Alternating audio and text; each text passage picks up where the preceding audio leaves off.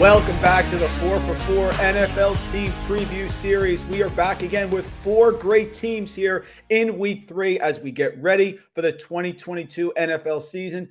I'm Mike Randall. You can follow me on Twitter at RandallRand. Today we have one of the most fascinating teams, one that here in the fantasy community we're taking a huge interest in, the Jacksonville Jaguars. And no one better to cover Jacksonville than Mike DiRocco, who covers the Jacksonville Jaguars for ESPN NFL Nation, does an amazing job, gives us a few minutes here as we head into the end of June. Big time here for the NFL teams. Mike, thanks so much for joining us. How you doing today? I'm doing pretty well, Mike. Thanks for having me. You can follow Mike on Twitter at ESPN DiRocco, DIROCCO. Mike, let's start with a season recap. I would think that for you, this was a pretty exciting season last year, maybe on and off the field combined with so much going on. No more Urban Meyer. He is out. Doug Peterson in. He brings credibility, Super Bowl championship. And with Philadelphia, they made the playoffs 3 of his 5 seasons. Talk about the change and what you've seen already here for Jacksonville heading into this year.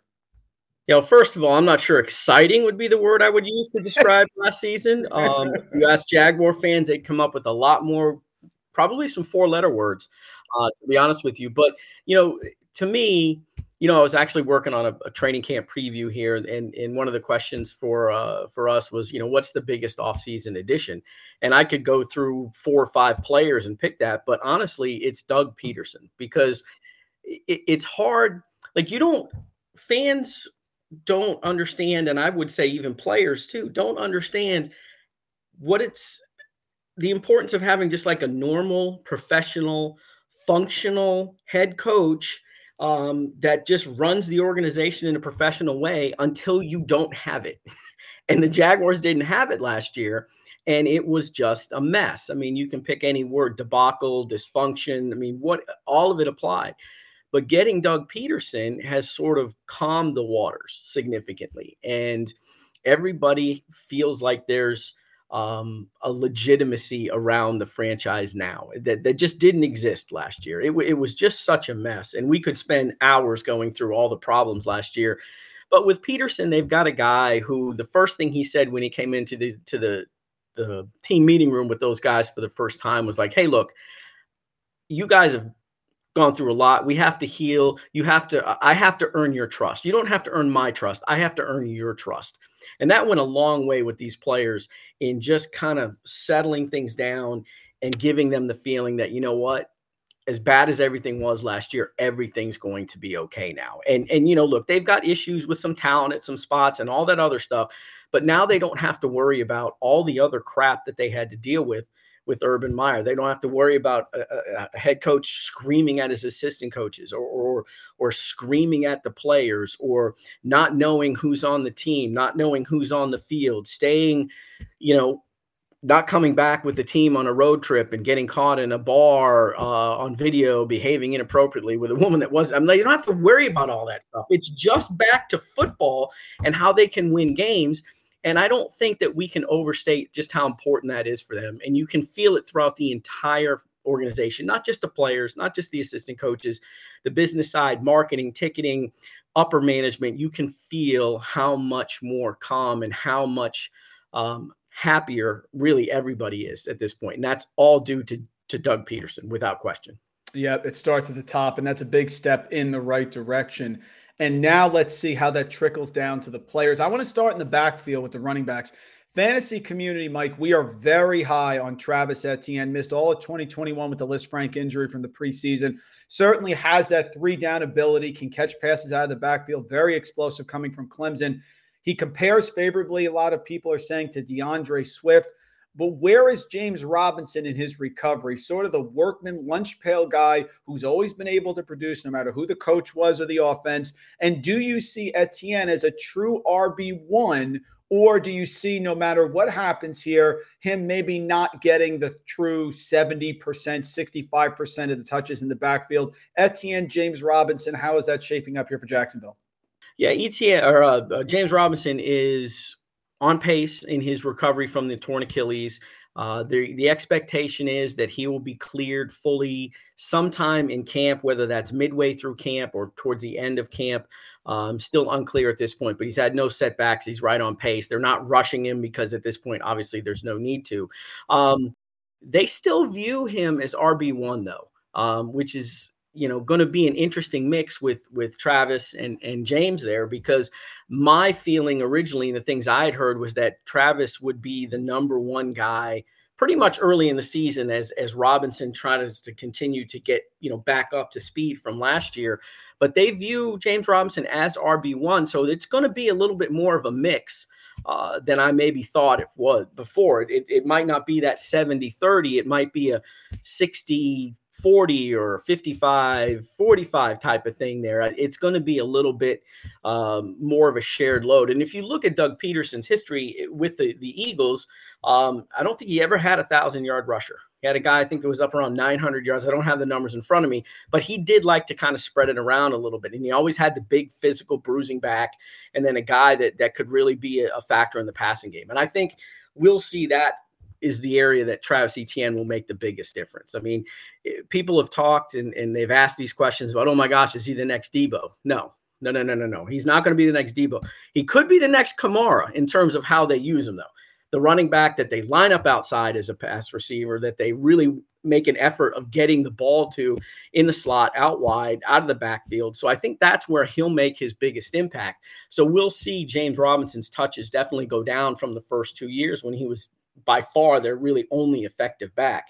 And he's actually not a bad receiver out of the backfield. Now, he's a really good pass protector, too, which is kind of important, as you know, obviously, that will factor into some of the play time as well. But it's going to be an interesting mix. I do think that Etienne's work might be still a little bit heavier at the beginning of the year as they kind of feel out just how good or how much, Robinson is sort of healed from that Achilles and what his limitations are, if any.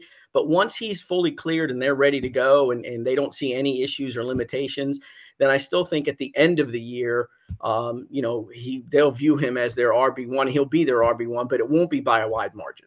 Yeah, Etienne certainly going to be a factor in the passing game.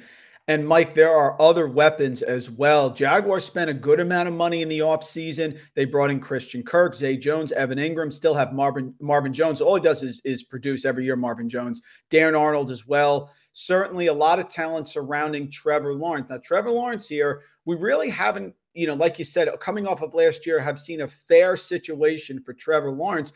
There's talk out there that he's a great value, Mike, for NFL MVP with the odds that are floating around, things like that. Maybe that's overstating it a little bit, but talk about this passing game. Lawrence here with Peterson, obviously a great head coach, and really a nice cabinet of weapons, including Etienne coming out of the backfield.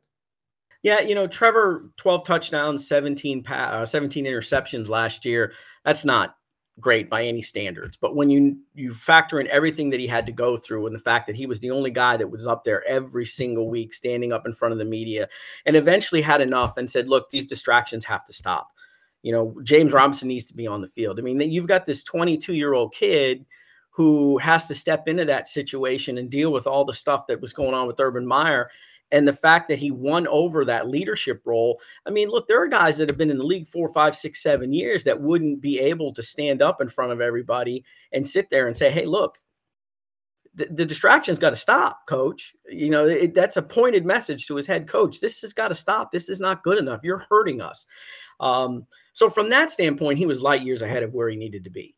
But you're right. The numbers weren't great. And I don't know. I expect him to make a pretty big jump in year 2. I don't know about the MVP stuff or whatever, but does that mean he's going to throw for 4,000 yards and 35 touchdowns? Yeah, probably not. But the bottom line is his top 3 receivers last year were Marvin Jones. He lost DJ Chark early in the season, and Laviska Shenault, who was tied for the second in the NFL with 8 drops. And the Jaguars led the league in drops.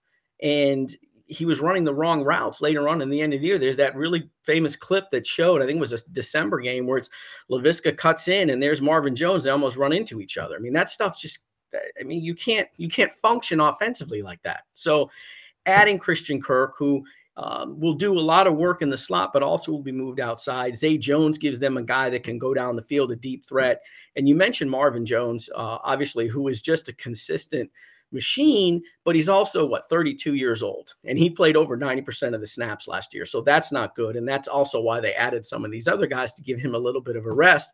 But to me, I think probably the most underrated acquisition is Evan Ingram at tight end. It's a 1-year prove it deal. So those are always good for a team, especially if you've got a guy who feels like he needs to prove it. But I mean, you look at, you have to go back way, way back in the Jaguars' early years when a guy like Kyle Brady was catching a lot of passes for this team with Coughlin and Mark Brunell. I mean, Mercedes Lewis had 250 catch seasons, but they really haven't had a guy like this. I mean, he's a wide receiver playing tight end. I expect him to have a big, big year. It would not surprise me if Christian Kirk is number 1 in receptions and Evan Ingram is number 2 when the season's over. It just wouldn't. I mean, he gives them such a mismatch issue that I can't see them not taking advantage of that on a pretty regular basis. Now, we didn't get to watch every OTA. We only got one a week. Media did, and he was by far one of the most impressive people out there. I mean, he just looks like a wide receiver running around out there, and he's fast and he's smooth. He's had some issues with drops. We know that, but you know what? He gives them a weapon that they haven't had. So I really like that signing, probably even more so than the Christian Kirk signing, which is still a really good signing. Now, he's not a wide receiver 1 in the true sense of the Jamar Chase kind of wide receiver 1, but you know, they're going to move him around a ton, and he's going to end up with a chance to have, 80, 90 catches by the time the season's over and be 1,000-yard receiver. He just missed it last year. So, I mean, he's got so many more weapons this year, Trevor does, without even mentioning ETN, that I can't see him really having the kind of year he had last year. He's going to have a really good year. But again, those numbers will be a little bit maybe more reasonable than 4,035, but he certainly would be approaching that, 28 touchdowns. And if you want him to keep that interception total to under 10, and then all of a sudden that second year jump is what you want to see. And then you figure going into year 3 with Doug Peterson and some more stability, who knows, the ceilings, there's no limit on where the kid could be in 2023. And of course, the key here with Lawrence in this year is going to be the offensive line. Jaguars just came out, PFF rated the number 26 offensive line grade. Now, they lost Brandon Linder, who was the best lineman, but they did bring in Brandon Scherf from Washington, Pro Bowler, 5 of the past 6 years. Jaguars need some improvement, I would think, from right tackle Jawan Taylor, year 4. How does the offensive line look coming into this year? Well, the right tackle battle between Jawan Taylor and Walker Little is probably going to be the most watched battle in training camp. Taylor, I was looking up these numbers for something just before we were going to tape this, and he's led the league in penalties since he came into the league in 2019. He ranks 56th out of offensive tackles in ESPN's pass block win rate since 2019. I mean, that's not good enough. And Walker Little, a second-round pick last year, the plan is for him to push this year, and the loser of that battle will end up being the swing tackle. But I fully anticipate Walker Little winning that battle. I just don't see how a guy can play badly for 3 years, then all of a sudden turn it around. You know what I mean? I guess it does happen, but I expect Walker Little to win that job. The question with Scherf is he's going to be really, really good when he's there, but if you look at his injury history, he's probably going to miss a month at some point this season, whether it's all at once or he's going to miss 2 games here, 2 games there. He hasn't played, I think, a full season since 2016. So that's an issue that you're going to have to deal with. Center, at this point, it's Tyler Shatley, but the rookie from Kentucky they took in the 3rd round, Luke Fortner, will eventually win that job. And then you get to left guard, which would be Ben Barch, who was okay last year, and left tackle is Cam Robinson, who they signed to an extension. But Cam Robinson's not one of the world-beating guards or world-beating tackles in the NFL. It's an okay offense. If all those things happen and Scherf can stay healthy for 14, 15 games and Walker Little plays the way we expect him to play, that could be an okay offensive line, middle of the pack at best. But, you can win in the NFL with a middle of the pack offensive line. That is not a detriment to winning. A lot of teams win and make the playoffs and make long playoff. I mean, look at the Bengals. The Bengals offensive line by the end of the season last year was a mess, and they ended up in the Super Bowl because they had playmakers and a quarterback that could make some ungodly throws. So you got to hope for the Jaguar, if you're the Jaguar fans, that offensive line can just play at that middle of the road level, and you should be okay there. That was a comparison I was thinking about. The big argument between Chase. We talked to Jay Morrison last week, Chase versus Penei Sewell. And in the end, they had the weapons, they had the system that they could overcome that offensive line and even come back on the road in Kansas City. So certainly Jacksonville has enough weapons here that if there are issues and the line doesn't come together as quickly, they can scheme around it. Absolutely. Mike, let's look at the defense. Struggled last year, 31st in DVOA per Football Outsiders, only 32 sacks, 7 interceptions, but things certainly looking up. Travon Walker from Georgia. Many thought they were going to go Aiden Hutchinson from Michigan, but in the end, I think I saw on Twitter there for you that Walker is looking good. How's he doing so far, and how's this defense overall heading into this year? Well, Walker, it's hard not to watch that guy in drills and just standing on the sideline and not be impressed. He's just a physical specimen.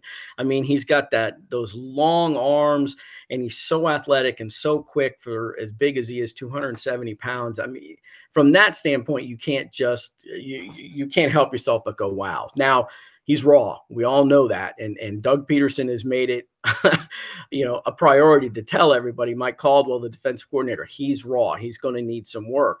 But the hope is that rawness is still impressive enough, and he still is able to do some things to where opposing teams don't have to sit there and go, you know what, we'll just deal with Josh Allen on the other side. We don't have to worry about anybody else, because that's where they were the last couple of years.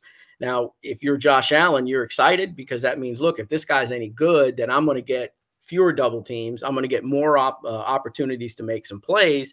And he's admitted, hey, look, I've got to. I played at a really high level as a rookie in 2019, but Calais Campbell and Unique Ngakoue were there. So he's got to get better, and he's got to make some consistent plays. We saw what he's capable of in that game against the Buffalo Bills last year. We had an interception, fumble recovery, a sack against the other Josh Allen, as everybody around here likes to say. So it was by far his best game.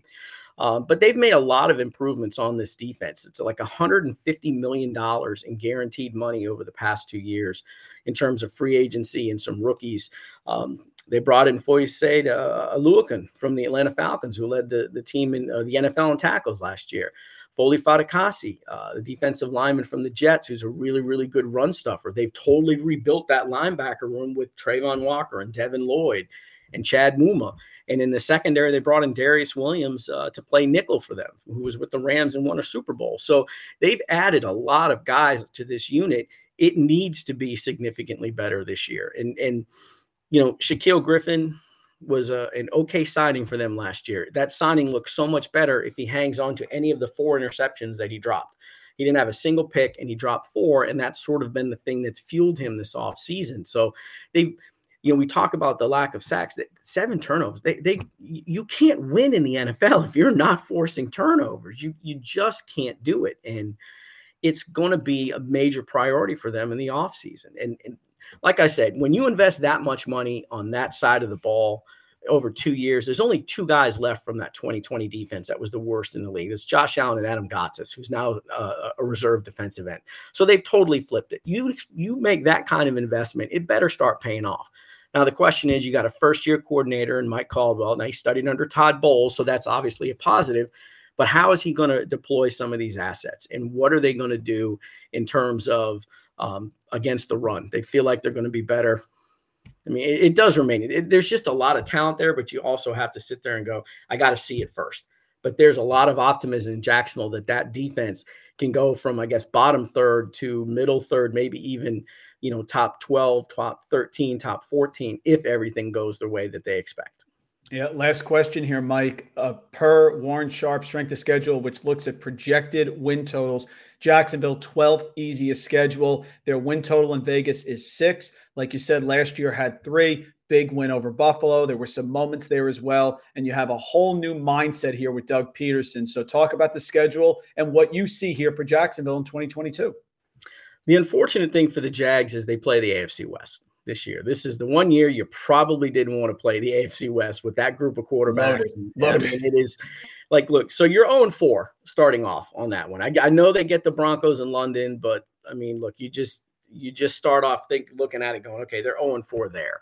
They play in a bad division. The AFC South is not good. It really isn't. I mean, the Colts are Matt Ryan is 75 years old. So, I mean, Jonathan Taylor is a massive, problem for teams in that division. How much longer are the Titans going to be able to ride Derrick Henry and Ryan Tannehill? You know what I mean? I've never been a Tannehill guy.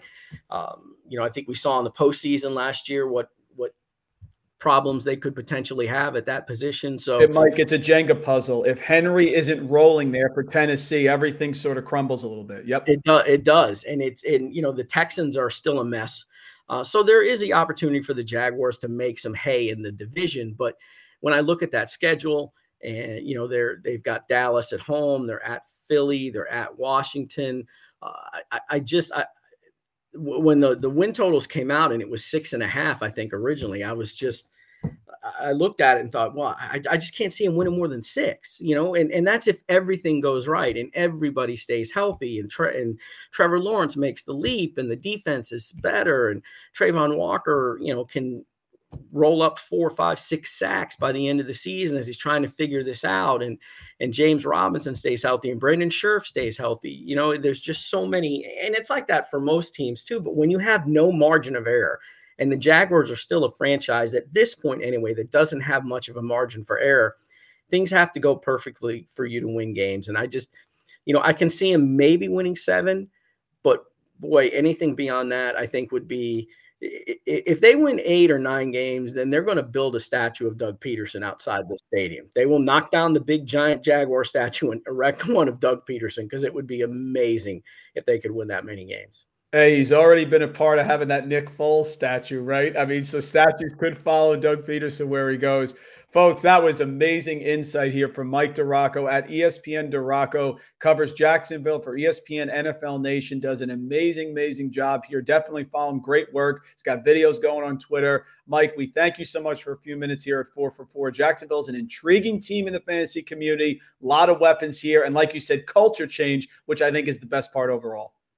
Awesome. Thanks for having me. And I was remiss in not mentioning that that's another reason why Doug Peterson was a massive upgrade, because he won a Super Bowl with Nick Foles. And the people here in Jacksonville saw Nick Foles a couple of years after that for 4 games. And I believe they understand how important of an accomplishment that was. Absolutely. No doubt. Thanks, Mike, for joining us. We appreciate it.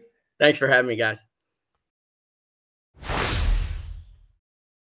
Today, we are joined to look at the Detroit Lions, a team that is very interesting here on the national landscape and in the fantasy world. And we are joined by the perfect person to give us insight, Dave Burkett, on Twitter at Dave Burkett, 3-time Michigan Sports Writer of the Year, covers them for the Detroit Free Press. Dave, I remember seeing so much great work leading up to the draft that you did this coming year, and really look forward to talking to you here about the Lions for a few minutes. How you doing? I'm doing great. How are you? Doing all right. And I think from a national perspective, we were a little apprehensive of Dan Campbell coming in, the biting kneecaps, the stories, the latte. I think he had the coffee. But certainly this team played very hard for Campbell throughout the season. They did go 3-3 down the stretch. They tied the Steelers in week 10, which could have easily been a win. Beat Green Bay week 18, close losses to Cleveland, Chicago, and of course the Baltimore game week 3 was fantastic. Needed the 66-yarder from Justin Tucker. I'd say a pretty good year overall for Campbell in year 1, no? Well, I think there was a lot of positivity and optimism coming out of the year. But, anytime you go 3-13-1, I don't know that it was a great year. But you're right. The Lions had a lot of opportunities last season. They lost 3 times on field goals at the very end of games, including that 66-yarder that you referenced from the Ravens. And I do think people across the league sort of took note of how hard Dan had this young, under talented, I guess, team compared to some of their peers playing at the end of the season and when they really had nothing to play for. And so that's part of the reason there's a lot of optimism going into this year. Add in the fact that they had a couple high draft picks that they returned, a pretty good offensive line. And I do think the Lions should take a step forward in year 2 of Dan Campbell this fall. Yeah, offensive line looks to be very, very strong. I want to start here.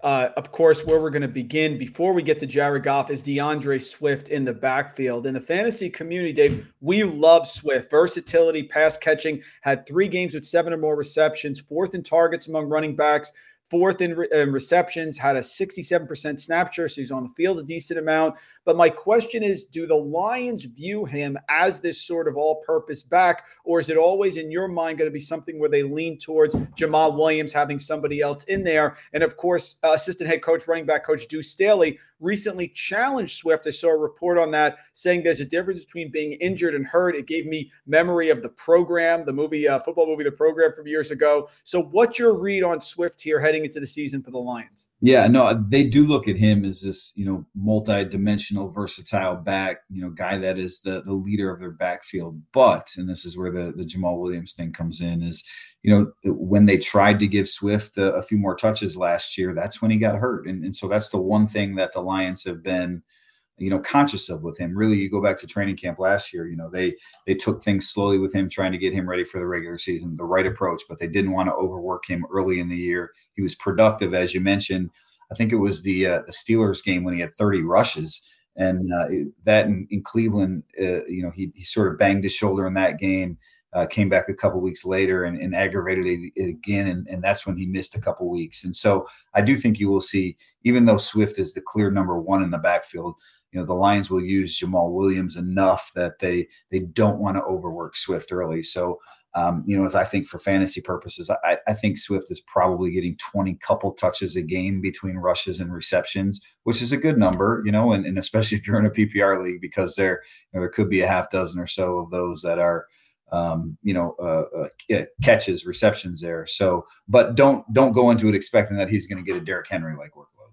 Got it. Yeah. And of course, his success tethered to the offensive line. Lions have built themselves one of the best offensive lines in the league. PFF came out with their ratings. The Lions are third overall, 3 first-rounders, a third-rounder, highly paid free agent on the line, really looking to reap the benefits here. You have high-end talent. Frank Ragnow, Penei Sewell was the high pick last year, can really be top 5. I don't see any holes, and I think this really is one of the foundational pieces for offensive success for the Lions this year. No, I agree. And that's how the Lions view it as well. And that's sort of why they built it the way they did. You go back to the draft last year, and what Brad Holmes said was he wanted to build a monster. And he looked back to the way the Rams built their team when he was there, and they took, Michael Brockers, or they took Robert Quinn first, I guess, right? And then Aaron Donald and Michael Brockers. And they stacked all these defensive linemen on top of each other and really had one of the better defensive fronts in the league. And that's what he wanted to do with the Lions offensive line, that even though they had Taylor Decker and they had Frank Ragnow, a couple number ones, he saw an opportunity in Penei Sewell to really add another top end talent to that team. So beyond the starting 5, they have their top 3 reserves back too. And not that you want to, get into that depth, but there is enough depth for the inevitable injury that comes about. The one thing that would concern me about the line is that, Taylor Decker obviously missed some time last year. End of the season, he injured his foot. He left that season finale, and the Lions still held him out, of minicamp for the most part. He wasn't really doing much. A little bit of a red flag there that 6 months later, he's still dealing with, something that he and Dan said were related to that initial injury. Now, again, it's right to be conscious of that at this point in time. And Taylor said he'll be ready to go week 1 and when training camp rolls around. But, in my head as a reporter, that's just something that, I'll be keeping tabs on all summer. And it's a big year for Jared Goff, a sort of a prove-it year, I think, Dave. Need to see if he's the answer at quarterback. Still only 27 years old, had an 11 touchdown, 2 interception ratio from weeks 11 to 18, so he had a good stretch there for a while. Detroit's last 5 starts, Lions went 3-2. Goff's passer rating over 107. They have some new weapons this year, which we'll get into, but I think this is a big year for Goff, right? Big year. I certainly have said this many times that, I think the one thing that could hold this offense back is Jared Goff, and so it's up to him really to prove to a lot of people around the NFL that he's not going to be the anchor of what could be a pretty good offense. And, the Lions are optimistic because of what he did the second half of last season after the Lions changed play callers midway through the season. Ben Johnson, their new offensive coordinator, was essentially became the pass game coordinator. Dan Campbell was the one calling plays. That's when we saw the best Jared Goff on the field last season. And he actually won 3 of his last 4 starts because he missed some time with COVID and in an injury late in the season. So the Lions do think with a more well-rounded offense, having more parts in the receiving core, maybe getting back to some of the things that Jared did well early in his Rams days, more of that play action stuff, that they can, get some really good play out of Jared. There's doubts across the league, and he's going to have to prove it on the field. But he does have the weapons that he didn't have last year to be an effective quarterback. Yeah, and the weapons, let's talk about them. Amon-Ra St. Brown, great year here. Sort of really came on 90 receptions, almost 1,000 yards. But that production, I think, Dave, was sort of tethered to TJ Hawkinson's absence at tight end. Hawkinson, I still think, obviously the top choice, especially with Goff, with the throws he prefers to make. You bring in DJ Chark, super athlete here, but has struggled with injuries. He can stay healthy. You have Jameson Williams coming back from injury, of course, Alabama with the 12th overall pick. Give me a rundown of sort of the pecking order of this receiving core, because a healthy Hawkinson, and this is a pretty solid group of receivers. You include Swift. Yeah, no, and I think you make a good point about the throws that Jared likes to make, right? He's not a guy that presses the ball downfield a lot. Some of those tight window throws, he'd rather throw elsewhere, at least from what we've seen from him here in Detroit. And the start of last season, I mean, TJ Hawkinson was really his number one weapon, and he went to him a whole lot those first couple games. Ultimately, the defenses realized the Lions had no one else at that point in time, and so they sort of clamped down on Hawkinson. And when Hawkinson was hurt late in the season, Amon-Ra St. Brown, because the Lions had no one else, became their go-to in really every aspect of the offense. He emerged enough, and he did enough, though, that I do think he's going to have another really good season. Maybe we don't see an increase in catches from him because of, all the weapons the Lions have on offense now, but I do think, maybe more productive within the opportunities that he has. I think it was 900 yards last year. I expect him to go over 1,000 yards this year. It's really, as I look at the receiving core, St. Brown probably leads this team in touches, just given the health and the way they use him. But, Chark is going to be a pretty big factor as an outside receiver. It's just the injuries that concern you a little bit there. Jameson Williams, certainly he's going to be in the mix too, but Lions are in no rush to get him on the field. Possibility that he opens the year on PUP. Even if he doesn't, I would expect that he misses a couple games early in the season. So don't draft him in your fantasy drafts thinking he's going to be your number one receiver in September and October. Yeah, and Chark, if anything, can open up the field. You mentioned it with Hawkinson. Started the year last year, 10 targets, 9 targets, 8 targets, 3 of the first 4 games, and had 4 games of 8 or more receptions. So when he's healthy, you really have a good route tree here for Goff to take advantage of some opportunities. Let's look at defense, 29th in DVOA per Football Outsiders, second worst against the run. Certainly Aiden Hutchinson helped solidify that defensive line. Dropped to you in number 2 there, and I saw your videos talking about that. I think that certainly was a great pick. Only 30 sacks last year, third fewest in the league. Jeff Okudah, I think, is coming back. You can give an update on him. How do you see the defense this year for Detroit? Yeah, I'm still a question for them because it's still young and there's a lot of moving parts on that side of the ball. They sort of changed schemes a little bit. They're going to more of an even man front, just want to be a little more attacking up front, which should help the pressure numbers, right? They should put up more sacks. The one area that the Lions have, sort of voiced some concerns about is they're not quite as big up front this year. John Pennicini backup, wouldn't have been a factor in any sort of, ADP leagues or anything like that. But he's a guy that, added some meat and some girth to the run game, and they don't have that now. And so, Lee McNeil is sort of the one true run stopper they have up front. I do think the defense is going to be better though too, just based on, they were so young last year and they are a year older now. And that secondary, there are some injury concerns back there. Jeff Okudah, Jerry Jacobs, who started about 10 games at cornerback, he's coming off an ACL. But those guys all take a step forward, and there's a little bit more depth, not just up front, but in the back end as well. This is the offense. Certainly there's more talent there, and I think offensively they can carry this team. But defensively, don't underestimate what Aaron Glenn, who will be a head coach in the NFL in a year or two, and Aubrey Pleasant, the secondary coach, what they can get those young guys in the secondary to do. Yeah, great point. Well coached as well, and certainly has the right mentality and the team chemistry. Dave, last question for you here. Lions schedule and projection. 5th easiest this season per Vegas opposing win totals. 3 wins last year, 6.5 win total this year. This is a pretty competitive Lions team. Ended on a great note, faced some adversity. How do you see the schedule and how do you see the season going so far? Well, I'm taking the over, but just barely. I do think the Lions take a step forward. I know there's a lot of talk right now about the Lions being a playoff team, and the optimism is sort of running wild. It always really is in Detroit. This time of year. right.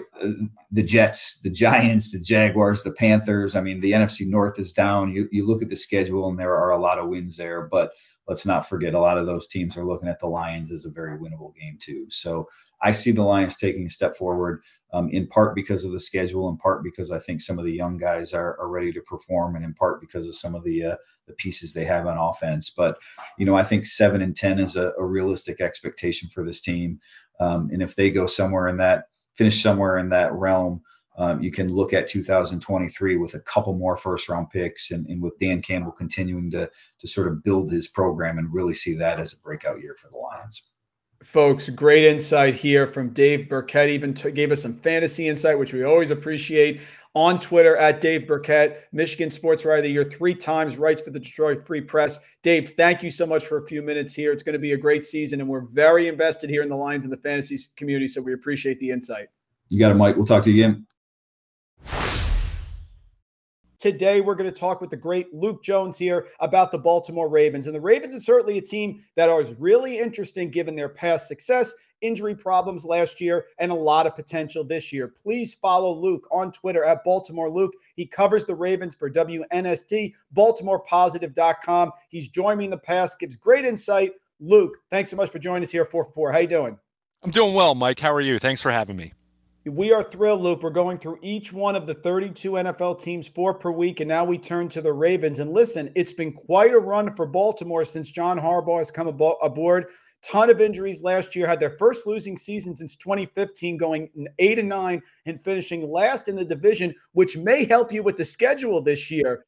First time they were last since 2007, and that was pre-Harbaugh, of course. I think it's a bounce back year for Baltimore. One of the top teams in the NFL of the past 15 years. Is that the feeling around the team and the fans heading into 2022? Yeah, I think that's the feeling. I think it's just a matter of to what degree is the bounce back. Is it going to be being where they were a few years ago, where they in 2019 they're 14-2, best point differential the NFL had seen since the 07 Patriots, and then we saw what happened in the divisional round against Tennessee. Since then, of course, they made the playoffs in 20.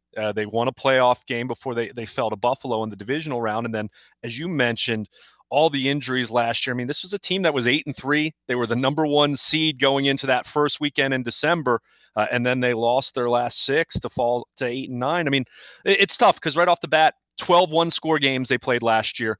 They lost their opener in Vegas against the Raiders, which was a one-score game in overtime, and then they won 5.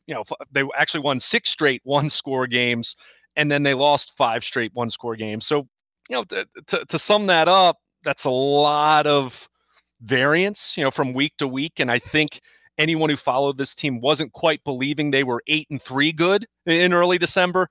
But you lose Lamar Jackson, you lost Marlon Humphrey, your best defensive player in that Pittsburgh game. Yeah, and they were unlucky down the stretch too. I mean, the worm turned in that regard. So plenty of reason for a bounce back. But when you are counting on so many injured players coming back, knowing that not all of them are necessarily going to be the player they were before, there's a little more uncertainty. So, my overall theme for the offseason has been half full, half empty. I mean, how do you look at the Ravens? I think the half full is, they're a serious Super Bowl contender, and they have a former MVP, and they come back healthy, and they're deep on both sides of the ball, and great. I think the half empty, which isn't a doomsday scenario, but some of those guys that I mentioned, and we'll get into some of the specifics I know at some of the positions, but they come back and they're not quite as the same player. They're not fully healthy. Maybe they're on the field, but they're not the same guy. That's where I think this team, especially in a loaded AFC, maybe is a little more, okay, then you're talking a wild card scenario. And I think they good chance to make the playoffs, but certainly not looking like that juggernaut at the top of the conference under those terms. Yeah, it's a great point. And the injuries, listen, started right at the beginning of the year.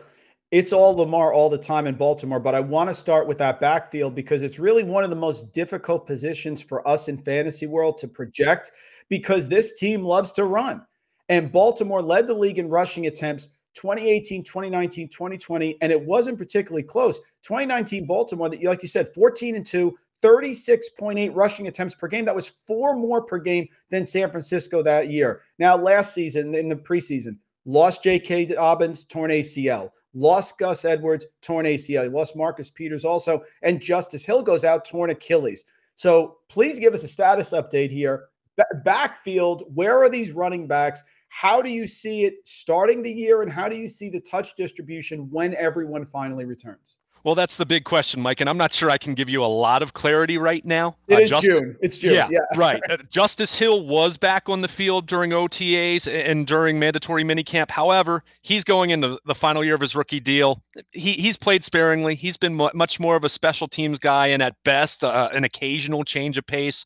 So I don't even know if he's going to be on the 53-man roster when it's all said and done. But the reports, according to the team, and it's rare when a team is going to publicly say, "Oh, these guys aren't coming along as quickly as we'd like," but it sounds favorable. It sounds promising for J.K. Dobbins and Gus Edwards. They haven't taken part in any spring workouts, anything like that, which was expected. They were always going to slow play those guys. My gut tells me we'll at least see them begin training camp on the PUP list, which, keep in mind, during training camp, they can be activated from that whenever. We're not talking about the regular season scenario. So if everyone comes back and is healthy, and Edwards and Dobbins are at least close to being 100% in terms of workload purposes, I like J.K. Dobbins to be the one leading the way here, but I think you probably go back to 2019 when Mark Ingram was the lead back. But oh yeah, you still had Lamar Jackson carrying the ball 176 times, and he carried it 159 in 2020. I don't think you're going to, maybe not going to see Lamar carrying it 176 times, but he's still going to be a big part of the running game. That's why Lamar's Lamar, right? Edwards has kind of been in that 130 to 140, 145 territory over his first few seasons with the Ravens when he's been healthy. So they love him in short yardage. They love him goal line. So he's not going to disappear. But I think you look at Mark Ingram, who was right around 200 carries, at 202 carries in 2019, and made the Pro Bowl that year. To me, that's where I would look at Dobbins. If Dobbins and if Dobbins and Edwards are right come week one. But I think it's tough to really know that for certain right now. They did add Mike Davis, of course. Panthers fans, Christian McCaffrey, handcuff fans will be aware of him. So not a very high ceiling there necessarily, but does bring a little bit more of a floor. And they did draft Tyler Beatty out of Missouri, more of a receiving-minded back in the 6th round, who actually did a nice job this spring. So don't think he'll necessarily get carries, but if he's in the mix, could get you some of those limited receptions in a Greg Roman offense. So long story short, I don't have a ton of clarity for you right now, but if everyone is healthy, I think what we saw from J.K. Dobbins down the stretch in 2020, I mean, he averaged 6 yards per carry. That's special. If he's right, I think he's the guy that leads the way. But with Lamar, with Gus Edwards, who's been nothing but productive in his career, it's really tough to look at the situation and say, wow, that guy's going to be you should take in the 1st round or 2nd round of your fantasy draft, that he's going to be a bell cow, because that's just not how a Greg Roman offense has operated over the years, even taking out the injury factor. Edwards is super efficient. Anything you're hearing about which one is closer? I read a report recently that maybe Edwards is a little closer, but I don't know if that was correct. Yeah, and the Ravens are not a team that goes and discusses specifics, so it can be tough to get some of the information. I know some of the the different reports out there of David Chow, the team doctor, former Chargers team doctor, who has built kind of a brand as far as talking about injuries, and some other medical expert media types have had acknowledged that there had been some reports on J.K. Dobbins maybe having a little more of a severe knee injury at the time. But keep in mind, he hurt his knee last August. Gus Edwards was literally just a few days before the start of the regular season last year. So from a calendar standpoint, that would lead you to believe these guys have had a longer period of time than if they tore their ACL in week 7 or week 12 of the regular season. So, by most accounts, it seems like Edwards had a little bit of a cleaner injury in that regard. But again, the Ravens have been pretty hush-hush, other than just saying they're both making progress. I mean, you can follow them on Instagram and see they're working out. J.K. Dobbins was on the field a little bit off to the side during OTAs, catching some passes from a jugs machine, but he was standing in a stationary position, so nothing to really glean there. So it's just tough right now. I think the big key for that is hopefully, if you're thinking in fantasy purposes, your draft is much later in the preseason, and you can at least get to the point where you're seeing these guys are practicing, hearing reports from individuals like myself who are out there on an everyday basis in Owings Mills and kind of see where they're going. But they're going to be careful. And again, when you already have a by committee approach, certainly they're going to try to bring these guys along as slowly as they can to make sure that they're really, really healthy. So again, that probably doesn't help anyone listening right now trying to figure out what to do with those guys, because when they're healthy, we know they're great options to have in the mix on your roster. That's for sure. No, but it's insight. And a lot of the redrafts go later in the summer. So it is helpful. It's something to keep an eye on because of their rushing production that they have when they're healthy. Let's look at Lamar Jackson at quarterback. Look, there's been this polarizing comment that comes out on Twitter that he can't throw effectively. Last year, in many ways, was his best year throwing the ball. Per Warren Sharp, early down passing outside the numbers, always a tough throw for quarterbacks. Number 1 in yards per attempt, 9.2. Number 1 in success rate, 57%. And number 1 in expected points added per attempt, 0.33. All this while he was getting 9.4 air yards per attempt, which was 5th among quarterbacks, and he was being blitzed an excessive amount of times because of the injuries and the problems that they had there. So what do you see with Lamar? And is there really, Luke, a chasm of difference between how he's viewed among Baltimore fans and how he's viewed by sort of popular media here across the country? I mean, I think it's polarizing wherever you go. I mean, I think you'll have certainly more Ravens fans, defending the more reasonable position and looking at the numbers. But you still have detractors in the same way there were detractors when Joe Flacco was winning a Super Bowl a decade ago. And I mean, you're always going to have that. That's why we love sports, right? You and I can debate and talk about these things as we are right now. But I think with Lamar, the truth falls somewhere in between those two extremes. I mean, is he the best pocket passer in the NFL? Of course not. Is he a running back and can't throw, and some of the idiotic takes that you see on social media? Of course not. I mean, the numbers, a guy doesn't lead the NFL in touchdown passes 3 years ago by accident, right? But I think you do have to look at how the Ravens have structured their offense. I mean, it is an offense that has had a lot of structure. It's been based around the running game, as it should be when you're talking about having, for my money, the greatest rushing quarterback in NFL history. And certainly 2,000-yard rushing seasons would support that.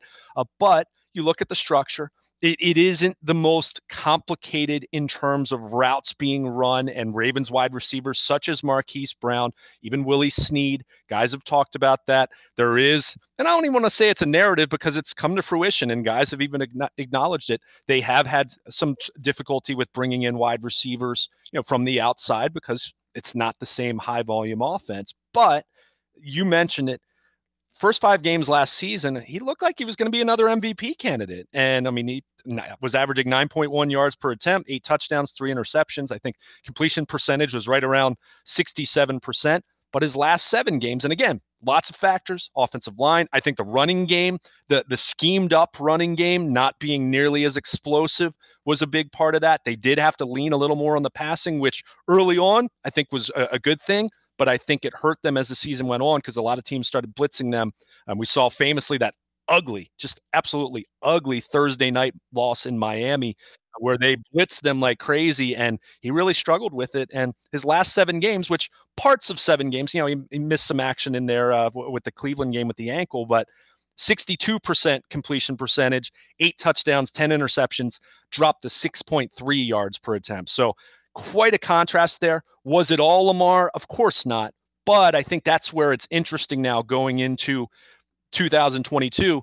Marquise Brown no longer here. You look at how the Ravens have kind of built their roster.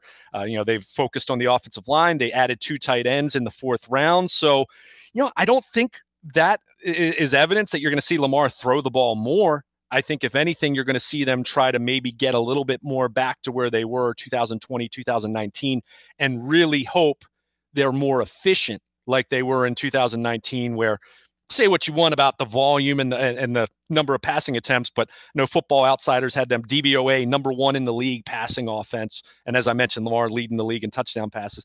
I don't think you're going to duplicate that, but I think they're trying to get much more back into that territory than this mindset of maybe opening up the passing game, because while they had some success last year, it got them into trouble. And again, not because of Lamar solely, but they had their struggles, and he had his struggles as the season went on last year as well. Yeah, that passing game is real interesting. Marquise Brown, now in Arizona, breakout year with Jackson last year, 91 receptions, over 1,000 receiving yards. All this, Luke, despite really having a lot of drops, 7 drops, including some memorable ones against Detroit, could have been a touchdown week 3.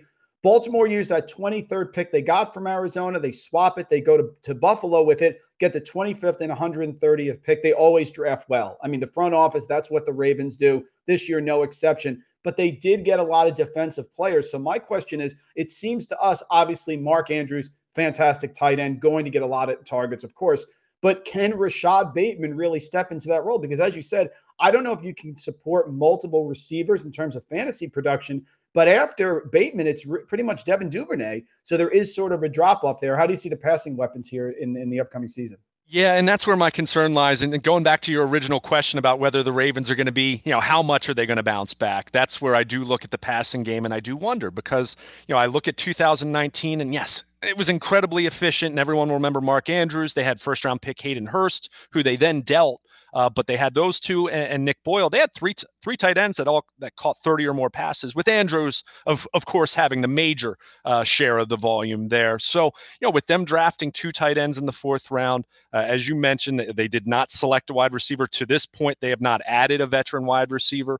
And that's something, last year it was Sammy Watkins. We've seen, go back to the Joe Flacco era. Typically, it was to make a veteran addition at some point, and they haven't done that, which they've kind of been hit or miss. I mean, Watkins, his impact was minimal last year, so I'm not saying that that's the way to go, but it's tough for me because it felt like this team was finally getting in a position where their wide receiver room, which is something I've banged the table about not being good enough for probably as long as since I've covered the team, which has gone back more than a decade now. That's always been an Achilles heel for them, despite all the success, as you mentioned, that they've had drafting. Luke, you could bring back the guy over my shoulder here, Steve Smith. Remember those? Anquan Bolden. How about? Yes, I mean, Anquan Bolden.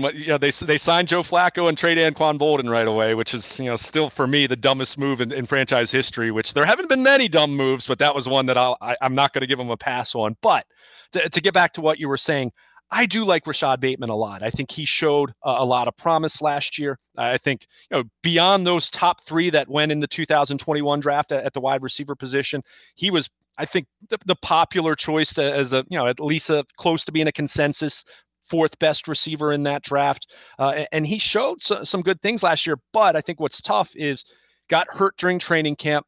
Didn't have that practice time with Lamar Jackson, who, remember, Lamar had COVID at the very beginning of that camp. So they only had a few days together on the field last summer. And then he's thrown back into the mix come October. And before you know it, Lamar Jackson's hurt in early December. So these guys just haven't played a whole lot. So it's going to be so important for him to just stack reps, stack days throughout the summer. But I like him. I like his potential. Whether that means he's going to be 1,000-yard receiver or is he at 850, 900. I mean, again, the volume here and knowing that Mark Andrews is truly the number one guy in this passing attack, from a receiving standpoint, makes it tough. But I'm with you. Beyond that, I know the Ravens have talked him up a lot. The team website's really trying to sing share a message that Duvernay and James Prochet was a 6th-round pick, who actually, to his credit, had a couple games last year where he had some opportunities and put up some numbers. And Tylan Wallace, who was a 4th-round pick last year, who didn't get much of an opportunity. But I just look at that and I say, okay, if you're truly a team that's fancying itself as being a Super Bowl contender, being a high upper echelon right there with Buffalo, Kansas City, Cincinnati in terms of just their pure passing game and what they have in terms of upside, that's where I do look at this thing and say, I don't know. So it might be more of the tight end factor, and maybe we see these 4th-round tight ends in Charlie Kolar and Isaiah Likely, do some nice things for them. Of course, you're going to need at least one or two of those young receivers to step forward, but is it going to be enough? Because inevitably, you can talk about defense, you can talk about your running game, you can talk about all those different factors of football. In today's day and age, there's going to come a point for the Ravens that they're going to have to go toe-to-toe with another high-octane offense, and they might be behind. And I'm not saying you plan for that, but you just know reality. Are they going to be able to do that if they have to throw the ball going head-to-head with a Buffalo, with a Kansas City, with a Cincinnati come January? And that's where I look at this group of pass catchers, and I just don't know if it's going to be quite enough, even if you do that. Because I think even last year, had they gotten in and Lamar never gets hurt, you would have been looking at that cast of receivers and still wondering. So you subtract Marquise Brown, who was a 1,000-yard receiver, and even if Bateman takes a step, is it still going to be enough? And that's where right now I'm not ready to say that I think it's going to be. And of course, the key for the Ravens is we want to get that defense back to where it was. Defense dropped from 4th overall in DVOA per Football Outsiders to 28th last year. Now, of course, Luke, still 4th against the run. That's the bread and butter. My question here is, what about the secondary? Can you get pressure on the quarterback this year and really tighten up that secondary? Like you said, injuries really hurt them there. Well, I think it's almost going to be the backwards approach that they've basically, that's been their philosophy the last few years. They've really built their defense from the back forward with their secondary, which is very much an analytics-minded approach to value coverage before pressure, and the idea that you can cover and you can scheme pressure. And if you cover on the back end, you can help that edge rusher get to the quarterback. And I think they're going to try to do that again. Unlike wide receiver, I think edge rusher has upside. Certainly with Odafe Owe coming into year 2, and he did some nice things last year.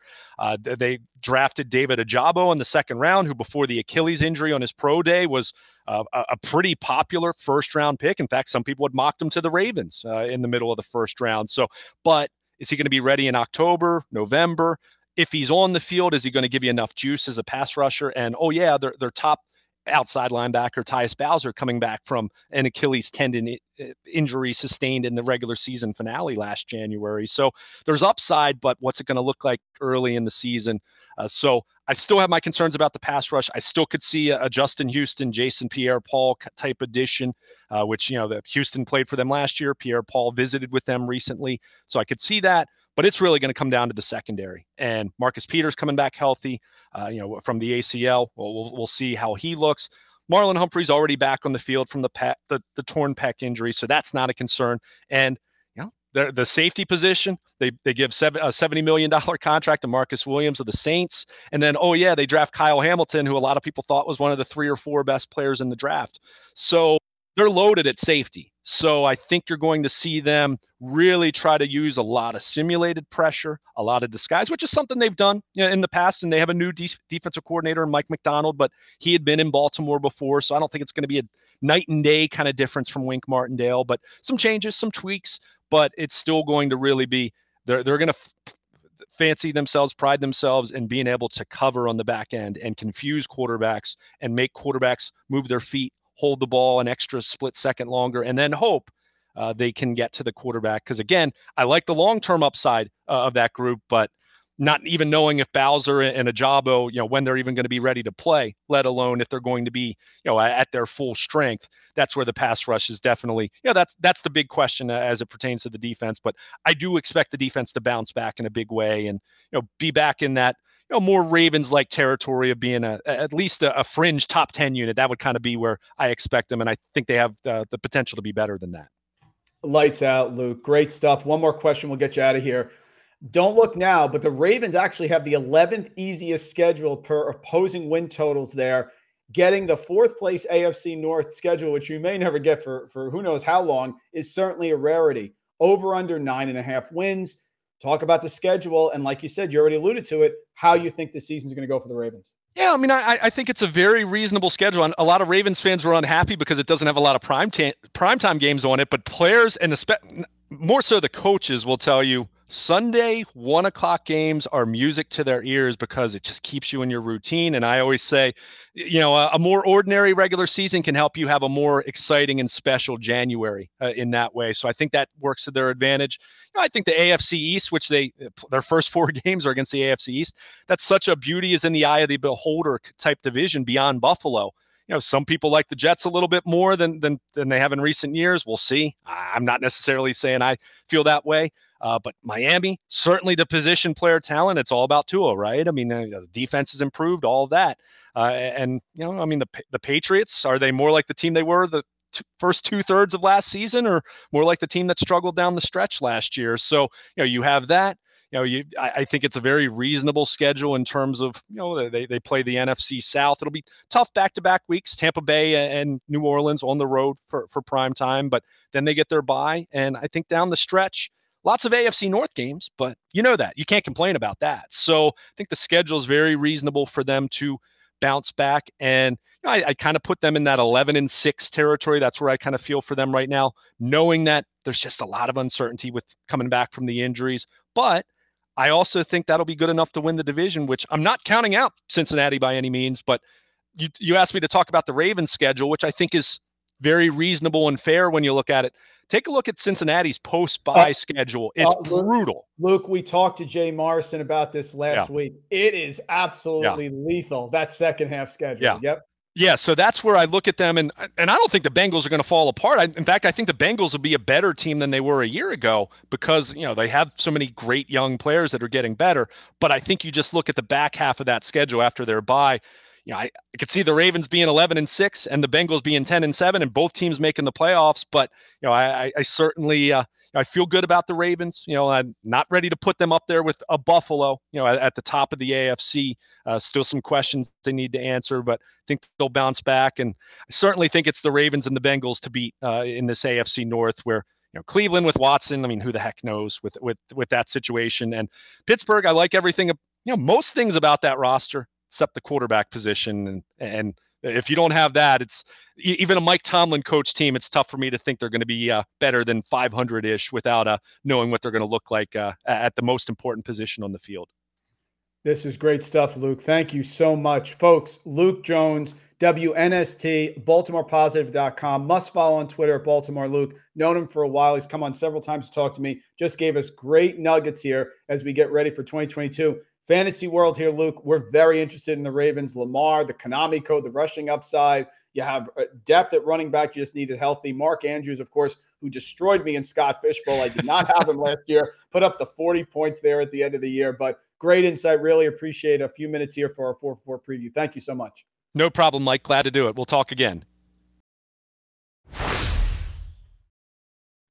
We're going to one of the biggest teams in the NFL, the New England Patriots. So many questions, so much history, great accomplishments here for the Patriots, but definitely need an expert, and that's what we have certainly in Ben Folin, the senior NFL writer at the Boston Globe, contributor on WEEI, NBCS Boston, covering the NFL since 2007. I followed Ben's work for years. Amazing insight, can analyze and give us the nuggets that we need here to get ready for the NFL season. Follow him on Twitter at Ben Folin, BenVolin.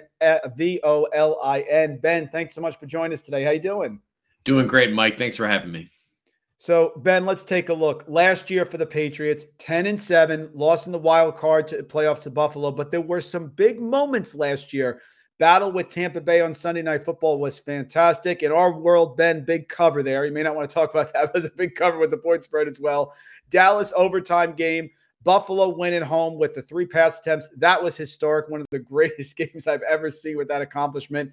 They did lose 3 of their last 4 to close out the regular season, but you can never say the Patriots are going to have a down year. I certainly can't say that.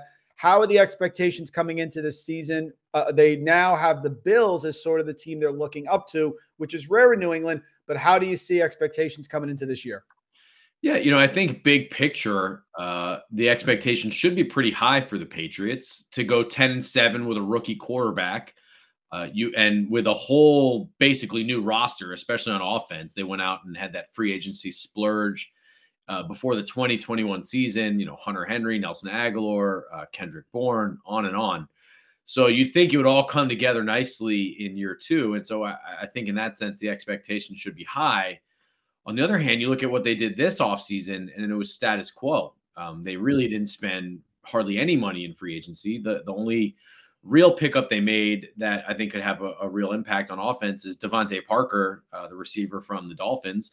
Should give the Patriots what they thought they were going to get from N'Keal Harry, a big outside, box out, jump ball type of receiver for Mac Jones, who could be very helpful in the red zone. The issue with Devontae Parker, of course, has been staying on the field. I think in 7 seasons in Miami, he only had 1 complete injury-free season, and he's just constantly in and out of the lineup. So, and Ben, that was when he needed a contract, right? It's amazing how that contract year does that, right? Hey, whatever it takes. So he's got 2 years left with the Patriots.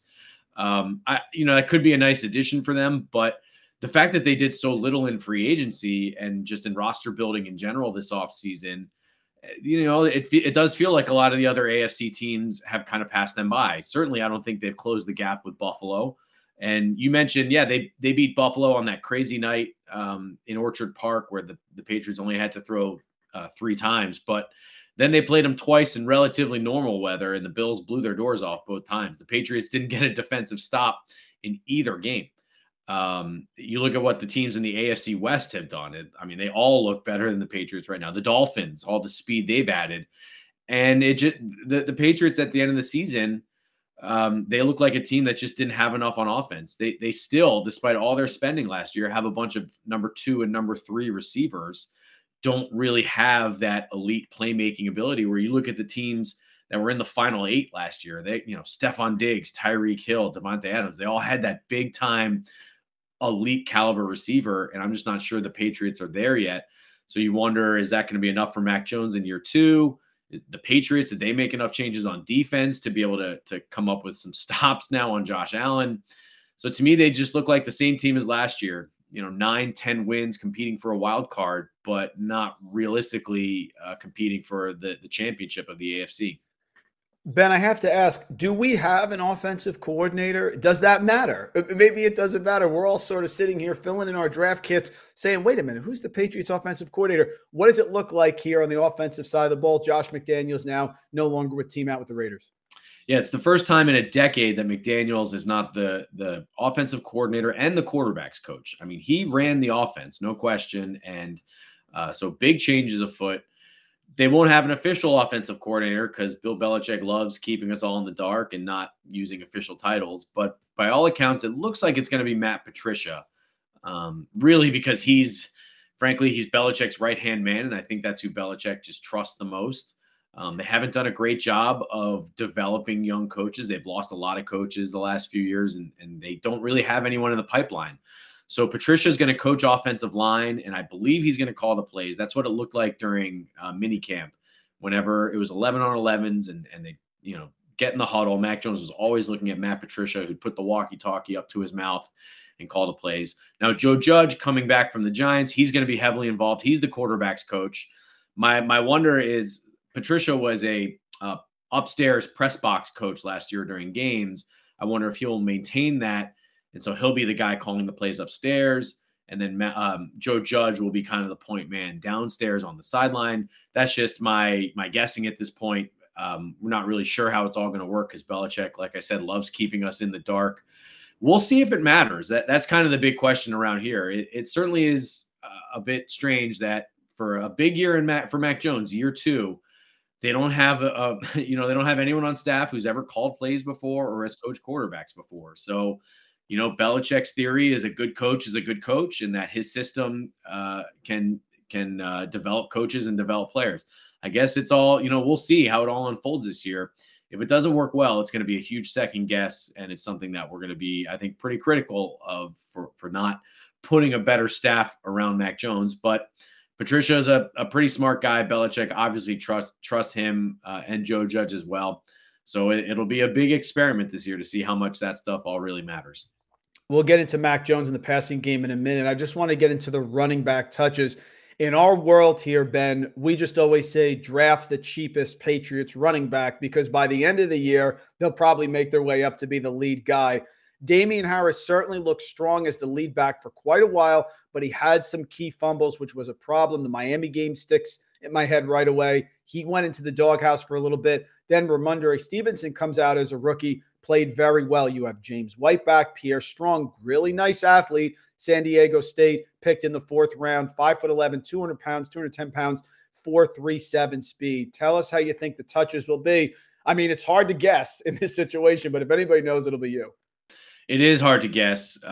Damian Harris is probably the lead candidate for the first down carries. He's not a 3-down back in this offense at this point, and he's in the last year of his rookie contract, so they're already preparing for the future beyond Damian Harris. Pierre Strong, I think, is the James White of the future, the 3rd down running back, but Belichick does usually kind of redshirt those running back rookies just because they ask a lot of those guys beyond just, run through this hole. It's all about pass protection, and they put a lot on the running back. And that's why you saw them rely on Brandon Bolden a lot last year. Not that he's some great running back, but they know that he's always going to be in the right spot at the right time. And he actually did contribute nicely, even though he's really supposed to be a special teams guy. So James White, I wouldn't be surprised at all if he starts this season on the PUP list.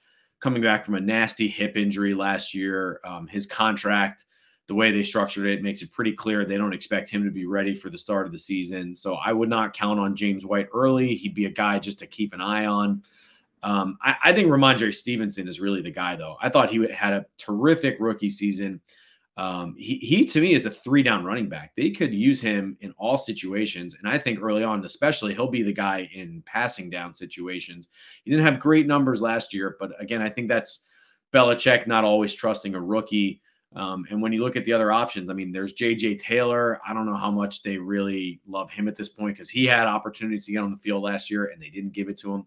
Like, the guy I like to break out this year is Ramondre Stevenson. Both he can do goal line. I think he can do third down.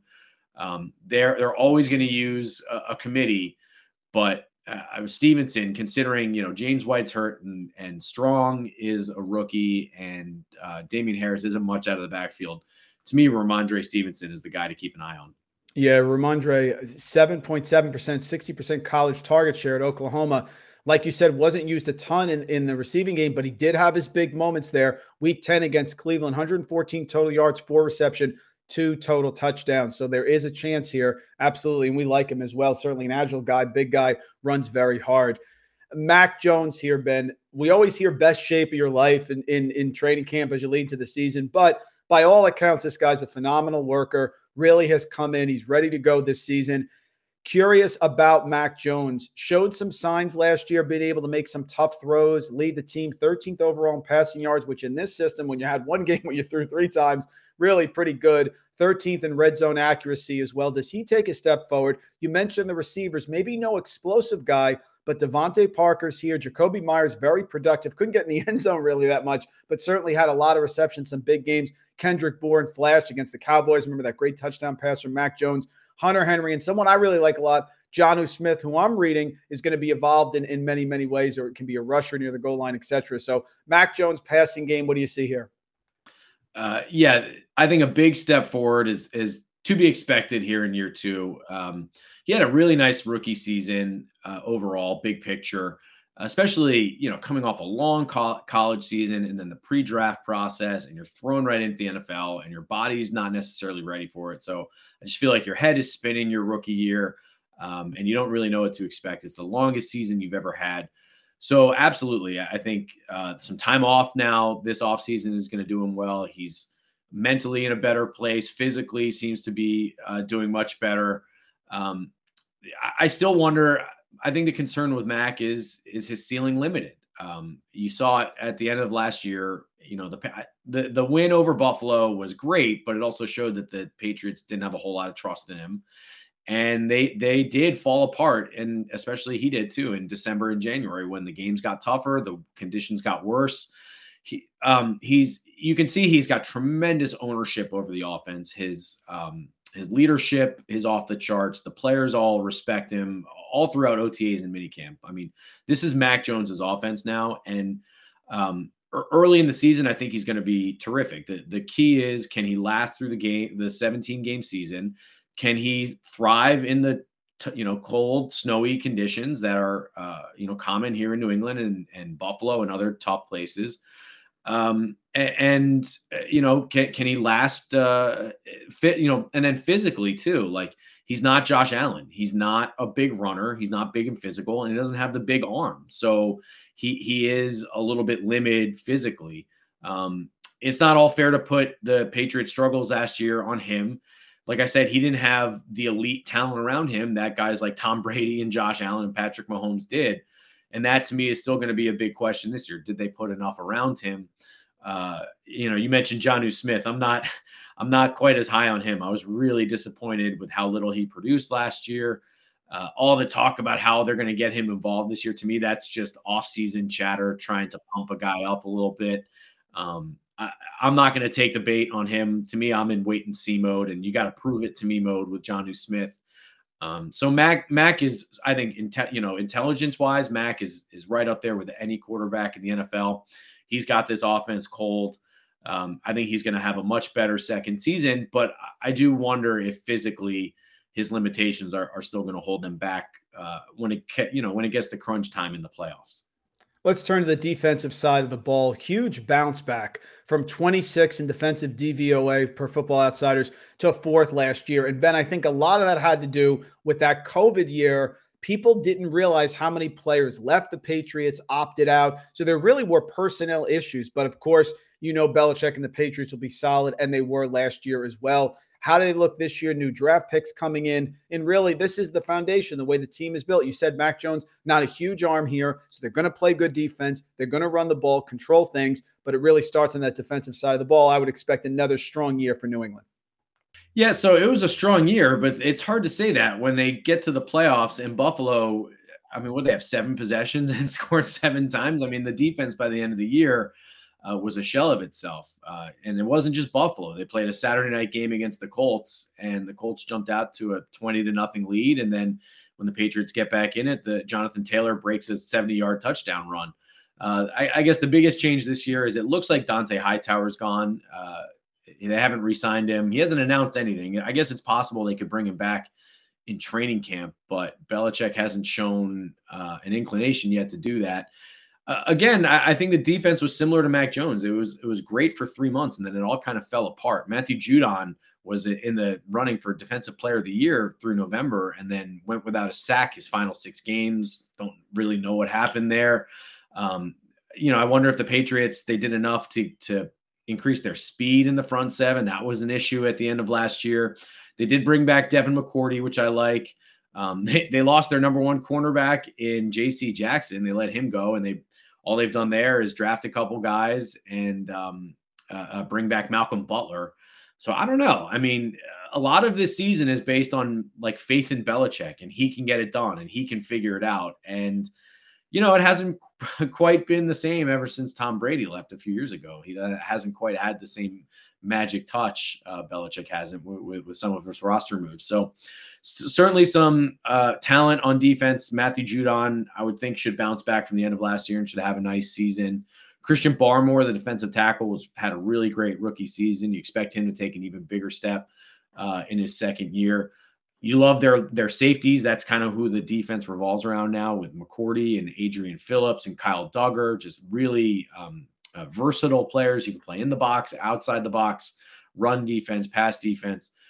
So they have pieces, but just across the board, offense and defense, there is just this feeling that they didn't do enough this offseason to really close the gap with the elite teams. Well, Ben, this has been amazing stuff. Last question, we'll get you out of here.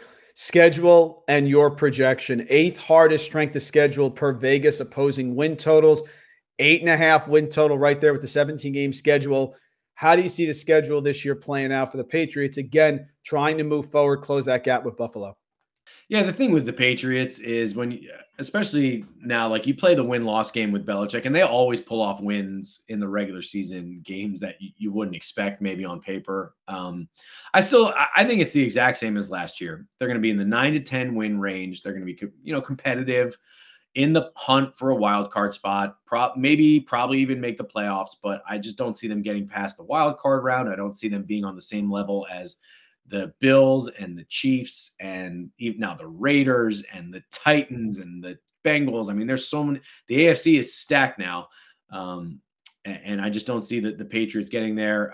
They have some difficult games. They go at Lambeau Field this year. They open the season in Miami in September. That's always been brutal for them.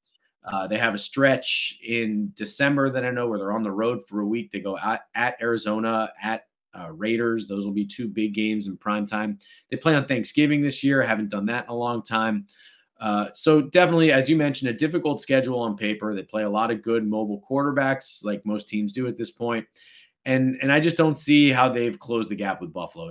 To me, it's the Bills and everyone else. And I think with the Patriots, you're really concerned about competing with the Dolphins, who have had their number the last few years. And I thought probably shouldn't have fired their coach and should have kept things going there. But to me, yeah, the Patriots will be competing for a wild card spot, and I'd be shocked if it's anything more than that this year.